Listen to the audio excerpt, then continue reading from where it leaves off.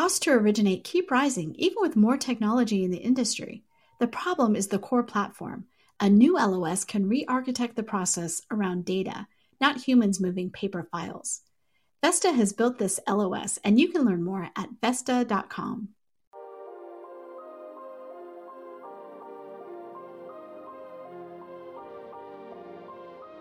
Pulled from the hottest topics coming across our news desk, I'm Alcina Lloyd, and this is Housing Wire Daily. Today's interview features a crossover episode of Housing Wire's Housing News podcast. In this episode, Housing Wire editor-in-chief Sarah Wheeler interviews Michael Franco, the chief executive officer at Sidus AMC, about the company's growth trajectory and what he believes has been the most impactful changes for the mortgage industry in 2021. But before we listen, here's a brief word from our sponsor.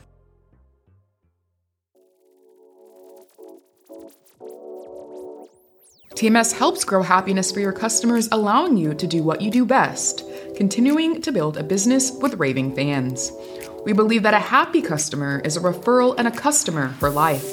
TMS is committed to building your brand through subservicing. Learn more today at subservicing.themoneysource.com.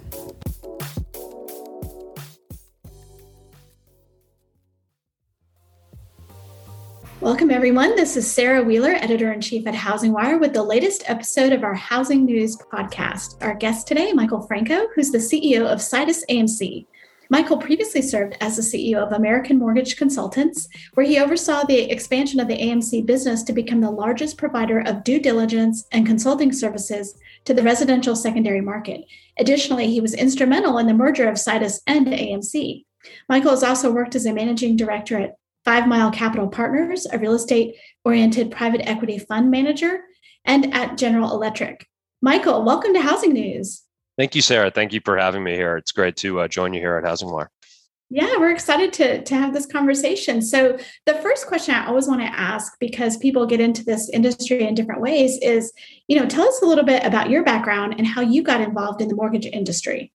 Absolutely. So you covered it so well, kind of in that introduction, but I really came into the industry through 5 Mile Capital. So I was with 5 Mile, which was a real estate oriented, private equity fund. They actually really focused on commercial real estate, but ended up making the purchase of American Mortgage Consultants at the end of 2018. It was an asset purchase. So we opened up as a new co in January of 2019. I was kind of tangentially involved with the deal. And the premise was really 5 Mile was looking to deploy capital into reperforming assets at the time. And they figured it'd be really helpful to have a due diligence firm to help them understand the assets that they were buying. Fast forward, and in 2011, they had deployed the capital that they had wanted to into the space. And, now they kind of turned to me and they said, look, you've been the internal liaison between 5 Mile Partners and the company. We'd like you to come on as the acting CEO and work with the existing management team and build out, the platform. So I joined at that time and really worked with the existing management team to build, the company from that point forward, and joined as the full-time CEO in 2013. Very interesting. One of the reasons we wanted to have this conversation today is because Sidus AMC has been on a massive growth trajectory. You guys have just done so much. So where is the firm focused as it continues to grow? We've definitely, been pretty busy, especially since 2011. I believe, when I joined it, we had maybe 20 full-time employees or something. Thereabouts. Today, total rosters are going to be rounding up to about 8,000 employees. So yeah, quite a bit of growth during that period of time. Look, it's been done organically and inorganically. We have had a bunch of, acquisitions that we've done, but we've also been able to be very fortunate to grow the business significantly organically. So a couple of things on that. We're always focused on how we could best serve our clients throughout the industries that we cover in either commercial real estate or, residential real estate. And our goal is always to make the product the superstar of the business. If you could do that, then people want to work with you because you're adding value to their business. And, a lot of times that means doing more for your clients, being able to go deeper, solve the problems that they see, and really be solutions oriented. To do that, as I mentioned, we have done a number of acquisitions. I think we've done about 15 acquisitions in the last 2 years. Those have really focused on adding technology that fits our strategic plan, rounding out existing service offerings, or getting more depth, in existing markets. In addition to that, we focused on really driving some initiatives internally.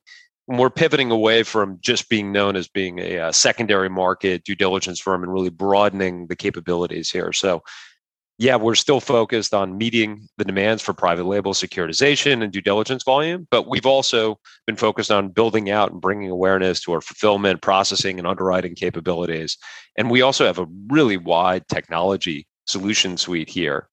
Some of that has been built in-house, some of that has been acquired over the years, and we want to make sure that people in the market understand that part as well. So on that technology side, the big thing that people, would know about is, we bought Compliances last year, but we actually also own the systems of record for the custodial and warehouse, industry. About 85% of all custodial records go through our systems. About 75% of all warehouse financing, goes through our systems. About 3 trillion financed last year, through those technologies.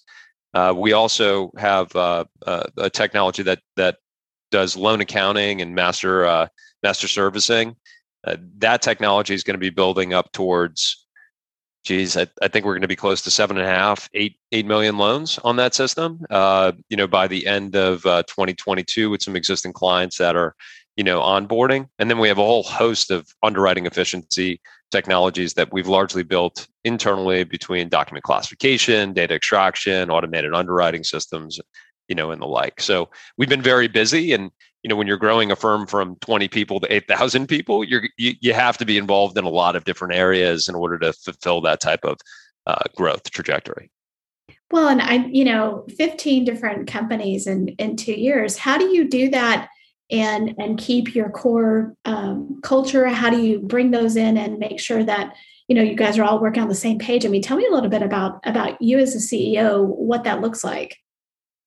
Yeah, look, that's certainly a very timely question, especially today as a lot of people are working, remote. It's becoming a bigger part of, the overall environment. We've worked remotely here at Citus AMC in a number of our businesses for, several years. I mean, that's just kind of the way that the business has been set up. So the challenges around training people remotely, bringing a sense of culture and teamwork to a remote environment are not necessarily anything, new. And I think for residential underwriters, certainly remote work has been something that's been a common theme for, a number of years. But it is more challenging when you're doing acquisitions, you're bringing in people into, the culture. I think one of the keys is just being open and honest with people.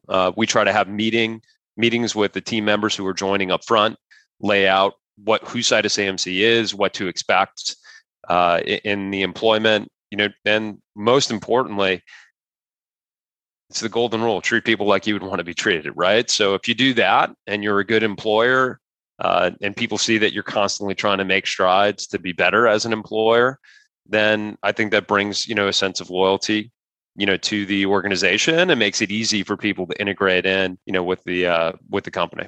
It's so interesting, the companies that, for whatever reason, were already fairly remote before, 2020, and just seeing how they were able to grow through that. Of course, a lot of companies did a great job, making that transition, but having already had that experience, I mean, we see a lot of the fastest growing companies over the last 2 years were already set up really well to do that. Yeah, it was definitely a key, for us, was being able to move quickly in that environment. And we were also, we were pretty fortunate, kind of as COVID really started shutting down things. We actually had a board meeting kind of 2 weeks before you started seeing the massive shutdowns on the East Coast, and we flagged this as an issue, and we did things like get ahead of the procurement cycle for laptops, and sent people home with the right equipment. So we were well positioned kind of around the globe, and that really was a great thing for us, because when a lot of companies had issues, we had the ability to service our clients. So interesting. It's been a wild year for the mortgage industry. What do you believe have been some of the most impactful changes in 2021? And man, you've got just a host to choose from. Yeah.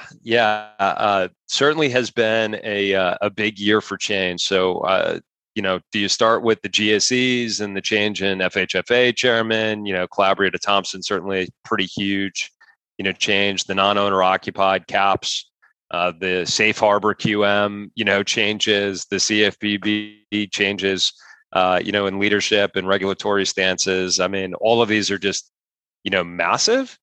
I think, though, that the number one thing is really the change in profitability. That, to me, is what it all boils down to. At the end of the day, everybody's concerned with how do all these things really impact what my bottom line is.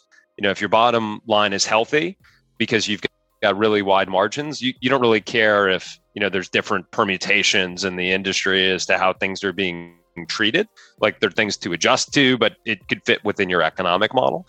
I think what people are most concerned about today is, hey, what is this going to look like here, moving forward on a profitability standpoint? I think the MBA just came out saying that 2Q, production, the average pre-tax profit fell to 73 basis points, down from 124 basis points in the first quarter, 167 basis points in a year-over-year period. That's down 56%. Look, the long-term average is 47 basis points, so we're still above that, level. But you also have people preparing for, are we going to fall in line with that, or are we going below that? And even Moody's yesterday or this week was out kind of with a report flagging that gain on sale margins are likely coming in, and they see profitability shrinking to where it was in 2018, where 1/3 of non-bank mortgage originators were unprofitable, in their estimate. And a number of those companies are, of course, public now, right? So you've had a number of those companies go public. So I think that is probably the most impactful change, here is really the change in the profitability of underlying originations. To hear the full interview, head over to the Housing News podcast, which is available on Spotify, Google Podcasts, and wherever else you get your podcasts. On September 27th and 28th at the Omni Hotel in Frisco, Texas, Housing Wire will host its second annual event, which will be in person for the first time. Housing Wire Annual offers each guest the opportunity to gather with top industry professionals for exclusive content, technology demonstrations, and unbeatable networking. Find out more by going to the Events tab on the Housing Wire site. You won't want to miss out on this event, so register by September 20th. Thanks for listening to Housing Wire Daily. I hope you have a great weekend. If you haven't already, make sure to hit that subscribe button so you don't miss out on all the hottest stories crossing our news desk each and every day. The podcast is now available wherever you like to listen. We'll see you back here on Monday.